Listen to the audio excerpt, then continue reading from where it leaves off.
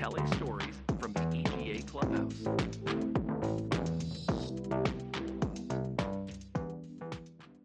Hello and welcome to EGA's podcast guide. We are now telling stories from the Clubhouse, and we have the pleasure to welcome Tom McAndrew, who is Senior Technical Manager for Content Relation at Dolby. I'm your host, Jacques Barrault. I'm VP of Media and Interactive Entertainment at TransPerfect, and we are going to talk about the mystery behind Dolby. I think the mystery.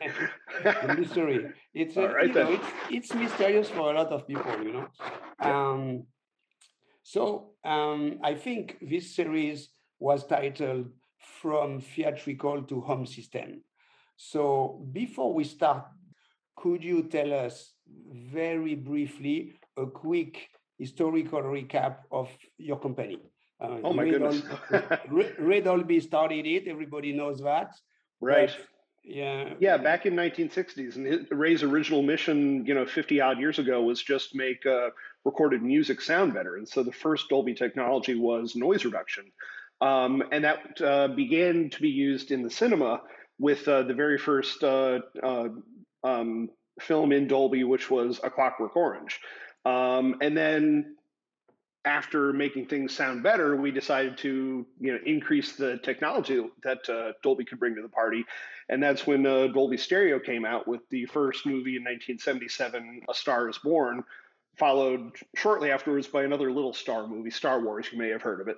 I think everybody remembers Star Wars right. being like the big shock in the sound, because in fact it was when people realized, and George Lucas understood that better than anybody, that using this technology makes the sound as important as the picture, in fact. Right. And in fact, our mission statement is we advance the technology of sight and sound to enable spectacular experiences. And, without great storytelling, great technology is nothing. But, we really feel that our technology can absolutely be used to enhance great storytelling. And that's the mission that we all really take to heart. But getting back to the timeline, so after Star Wars and Dolby Surround in theaters, then we got into broadcast with Dolby Digital in like the early 1990s. And then, of course, digital 5.1, 7.1. Typically, technologies came out in the cinema and then they came home. And so, currently what I've been working on my entire Dolby career, almost 10 years now, is Dolby Atmos, which is an immersive object-based audio format that first came out in 2012 in theaters with Pixar's Brave. And once again, a few years later, it came home, first on Blu-ray, then on streaming services. Now there's Dolby Atmos for music, and a brand new initiative that I'm working on, also Dolby Atmos for podcasting. So, it's a really, really exciting time as we're moving through all these different types of content that can benefit from Dolby technology. So for the Dolby Atmos in a podcast, you have the voice of the speaker going above your head or something like that? Flying overhead. He's on a helicopter. No, immersive narrative fiction podcasts are kind of where we started with some podcasters. And, it's really effective. It's like old timey radio dramas where you actually have a musical score and sound effects and, the footsteps of people walking around the room. And that type of storytelling can absolutely benefit from immersive technology, whether it's kind of a first person narrative where like the listener is the protagonist and everything's happening all around them, or they're listening to like a presentation on a stage where everything is kind of laid out in front of them. So there's lots of creative possibilities with Dolby Atmos podcasting. Another thing go ahead. No, go ahead. Continue. No, but yeah, we're also starting to talk to true crime podcasters and documentary and nature content. There's a lot of really exciting stuff happening right now. And to understand a little bit better, I think for our auditors, it would be interesting to understand really the concept of Atmos, because it's a little bit, like I said, it's a little bit of a mystery. So, if we go back to the stereo, you have stereo, and after you have surround. So the surround sound was putting a speaker in the middle. So you have left, center, right, and a big surround, which was mixing everything. After that, you had the Dolby surround, where the surround were separated. But we always think in channels. So Exactly. at the beginning, you still have right, left, and you put everything, you put what you want in the middle and or in the surround.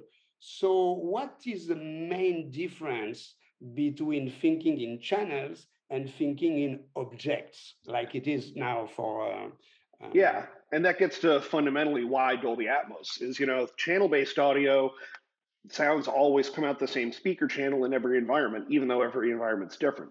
With object-based audio, pardon me, sound, individual pieces of sound we refer to as audio objects, and they're mixed with positional metadata, X, Y, and Z coordinates in space. And yeah. the positional metadata for each object travels with the mix all the way to the consumer playback environment because every room is different in terms of number of speakers, location of speakers, environments like Dolby Atmos in cars or, sound bars, home theater systems. Every decoder is different, but the decoder in each individual environment knows how many speakers it has and where they are. So audio objects don't always come out the same speaker channel. They always come out the correct point in space, which in one room might be one speaker, another room might be a different speaker or a combination of speakers. That's kind of the magic, is that we preserve the creative intent. And so you are talking about the home video system or the theatrical system in this case? Both, actually. Theatrical system has more granularity in terms of all the different speaker locations you can address. But home systems, the core technology is still really robust and can direct the different sounds to the different points in space based on the individual environment, whether it's a home theater system, kind of like the one you see behind me, or a $300 sound bar. There's Dolby Atmos capable systems at all kinds of mainstream price points. So can we try to understand? I was working at Warner for 20 years, and I mixed a lot of movies. I did all the Harry Potter and the Batman and all these things, and it was great mixing in this beautiful room that we had in Los Angeles. Now it was always channel thinking, Right. And so now, and I remember at this time the main question was, is it going to be transparent? Is the mix we are doing in the mixing room is it going to be okay in a home video system? And that was really the big question. Now, and this has never been solved because we know that when you go and listen a movie in a theatrical, it's not like you listen in your home. So right. Now, how do you think in terms of objects and how do you make sure that your soundbar or your system is going to try to make you enjoy the movie, not like a theatrical, but similar appropriate experience. for the home environment, right? Correct. It's every theatrical mix when it goes to home does benefit from a near field mix tweak. Not because it's Atmos, but because it's theatrical versus home. You still have to do mix tweaks for most channel-based theatrical mixes. And the kinds of things you're doing are constraining the dynamic range. In a movie theater, loud can be very loud and quiet can be very quiet because you don't have sound intrusion from your neighbor's dog or somebody's mowing their lawn outside or your kids are playing in the next room. So home entertainment content is generally a little bit more dynamic range constrained. And then also some of the panning, things that are panned around on screen. In movie theater, the speakers are behind the screen, but at home, the left and right speaker are outside the screen typically. Yes. So those are the kind of mix tweaks you have to do to theatrical mix to make sure it sounds good at home. So you're not doing it because it's Atmos. You're doing it because it's for home, and you do the same type of thing if it was a channel-based mix. So that's very interesting. So if somebody wants to install an Atmos system at home, what are the options? An Atmos mixing system or a consumer entertainment style? No, an Atmos listening system. Let's start with the listening system. Sure. Well, kind of, the mainstream optimal listening system is the same as our recommended near field Atmos mixing system. We say 7.1.4, which refers to 7 ear level speakers, left, center, right, a pair of sides, and a pair of rears, and then 4 overhead speakers, basically in a box around the mixing position. Now, we know most consumers at home aren't going to have that type of thing, or they won't physically be able to put speakers up in the ceiling. Of And course. so we have companion technology, Dolby-enabled speakers that fire up and bounce off the ceiling and down to the listening position, which creates the impression of speakers overhead. And that's actually what I have behind me. My surround speakers are bookshelves with a standalone up-firing module for my, let's see, that's my right surround overhead speaker. And then my front towers actually have front firing and up firing drivers. So my system, I don't have 714, I have 514, but with an object-based audio system, again, the decode scales to whatever your listening environment is. And again, I have the traditional single guy, kick butt home theater system. But, a lot of people have, again, like when you walk into a big box store like Costco here in the US, almost literally the very first thing you see is a $300 soundbar that is enabled with Dolby Atmos. And for people in that price point, it's still a great experience. And so in this bar, I guess you have speakers that are inclined with different angles, correct? Yeah, there might be up-firing drivers right in the soundbar in addition to front-firing. And the particular model I'm thinking of is wireless to the subwoofer, which has to be in the back of the room. And then the subwoofer is wired to satellite surround speakers. So, there are different technology solutions at every price point. That's just kind of one example of a budget style system.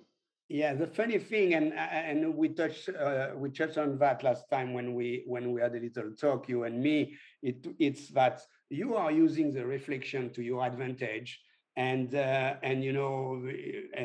I'm using a cloud recording platform at TransPerfect, and we are really explaining to the actors that want to record at home to kill all the reflections possible. Right. So because for us, the reflection is the enemy, you don't want to have reverb, echo, but you are using it to your advantage. Exactly. Yeah, that's pretty interesting. It's actually a core part of the technology. And in fact, when people try to bring, say, an Atmos capable soundbar into like a mixed room that has treated walls and ceilings, I walk in and go, well, that's not going to work. But most typical consumer environments, you have plaster or drywall, a nice hard surface that you can get the bounce off the system. But also, I wanted to mention that you don't even necessarily need a sound system at all to experience Atmos. One stat I just learned was that in Western Europe alone, over 450 models of televisions have Dolby Atmos built right into the TV. So a lot of consumers are purchasing a television or a soundbar or a smart speaker that has Dolby Atmos, and they don't even realize it has the feature. It's just that the feature has become that mainstream. And, that's why we're really excited about sending Dolby Atmos, with as many types of entertainment content as possible. But obviously, if a movie or a program has not been encoded in Atmos, it doesn't matter if you have the Atmos system, it won't be decoded, correct? Correct. Those systems typically will have an up mixer. They'll take like a 5.1 mix and kind of spatialize it if the consumer enables that feature. But no, something that's not mixed in Atmos obviously isn't going to natively present in Atmos. But, streaming services all around the world, Netflix and Disney Plus and HBO Max and Paramount Plus and so many others have thousands of hours of Dolby Atmos content between features and streaming originals. And of course, Atmos Music on Apple Music and Tidal and Amazon Music HD. So there is a lot of Atmos out there. It's an exciting time.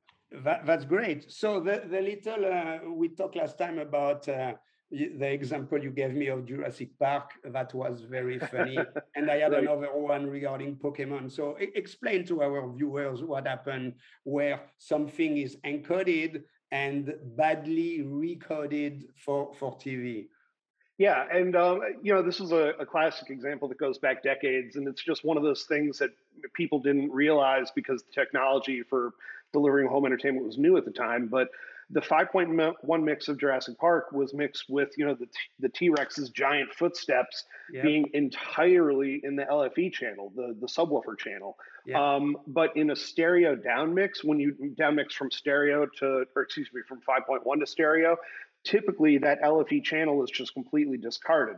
So we had, I think in early pressings of the DVD, I believe it was a very dainty T-Rex who walked through the forest very silently. And those, but you don't realize that in the professional mix environment, Of course. and that's why it's so important when you're doing a mix to listen to every permutation. Just do spot checks of, and in fact, the Dolby Atmos renderer has a click-through menu that lets you go, how does the native Atmos sound? How does the 5.1 re-render sound? How does the stereo Yes. sound? So And while you're and mixing, this is done automatically, or is it mhm. processed automatically, or you have to redo it? I mean, you could redo it manually, but it takes a lot of time. Yeah, it's automatically re-rendered. And in fact, once you have a Dolby Atmos master file, you can press a button and go to launch, and it will automatically export from your Atmos master file a 7.1, a 5.1, a stereo, a binaural, Sure. perhaps, stems, M&Es. If you've configured the Dolby Atmos renderer properly, you can extract just about any sub-deliverable you need from that Atmos mix. Yes, it happened. It happened to me approximately the same thing. Like years ago, when we were mixing the Pokemon movies, I did a bunch of Pokemon movies at Warner. Warner was distributing that, and I don't remember which one. I think it's the second or the third one. You had a villain called Mewtwo, and his voice, the voice was completely in the surround and Yeah, in stereo. So obviously a big reverb, which makes the sound in opposition of phase between left and phasey, right. right?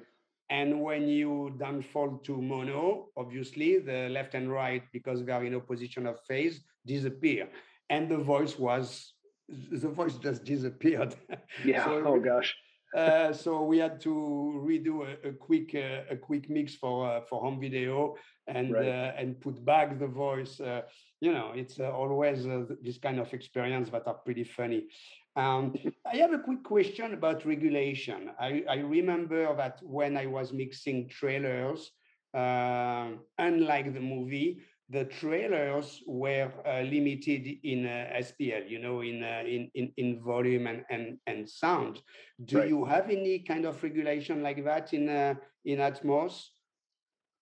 Dolby doesn't have a regulation per se, but different studios and streamers, most of them do have their own very specific specs about where overall volume ought to be, what true Correct. peaks ought to be, what Exactly. average dialogue levels ought to be. And again, the Atmos renderer has a real-time loudness measurement tool that's active at all times, and you can see exactly where you're mixing and make sure that you are mixing to the target of whoever you're delivering to.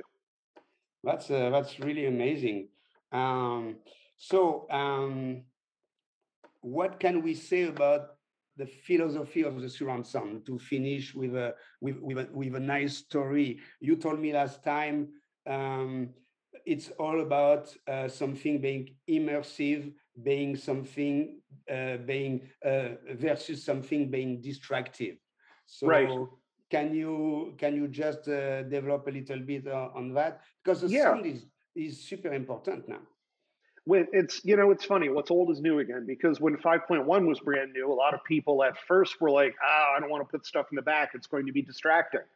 And then creatives realized, no, there's a way to treat those surround channels where you're truly immersing the listener in the story and you're bringing them into it by putting them into the middle of it. Well, now we have a new dimension, that z-axis, everything above you, and once again people are going, I don't know, that could be distracting. And it's like, no, remember 5.1, you didn't like it at first, and then it's like, oh no, this is a great creative tool if it's used tastefully. And Dolby Atmos is the same thing. So, if you use it tastefully, although there's nothing wrong with, helicopters and rainstorms. I think every movie ought to have helicopters and rainstorms. But Absolutely. That's becoming a standard now. right. And so to finish, people that don't have a system at home, that are just listening to their Wi-Fi, their hi-fi recording stereo, it's not too late for them to upgrade. We talked last time about the China, when I was telling you, when I visited China early 2000, I saw theaters with one big speaker behind the screen, and they went from mono to 5.1 in one shot. Right.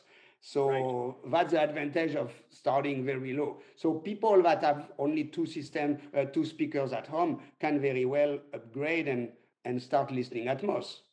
Sure. My very first Dolby Atmos system was piecemeal. I had my existing stereo speakers, then I added a center speaker, and then I added some surrounds, And then originally, I just had a 5.1.2 Atmos system. That was my first Atmos system. I got two wedges like you see on my surrounds, and Sure. those sat on top of my front speakers. And then I got a new system, and okay, now it's 5.1.4. So I told my stereo receiver, hey, there's two more speakers. And yeah, you can do it all at once or add to it piecemeal if you already have speakers or components that you like. That's very interesting. And I guess you clean your ceiling very regularly to make sure you have the good reflection. Yeah, I got to get all the cobwebs off of there. So, Tom, thank you very much. I think we are at the end of this little podcast. I hope everybody enjoyed the discussion. Again, thank you very much for your advice, for the stories, and we'll see you in the next podcast, I hope. All right, thank you. This was fun. Appreciate it, Jack. Thank you. Bye-bye, Tom. All right, cheers. Join us next time when we share more stories about elevating the art and science of global storytelling.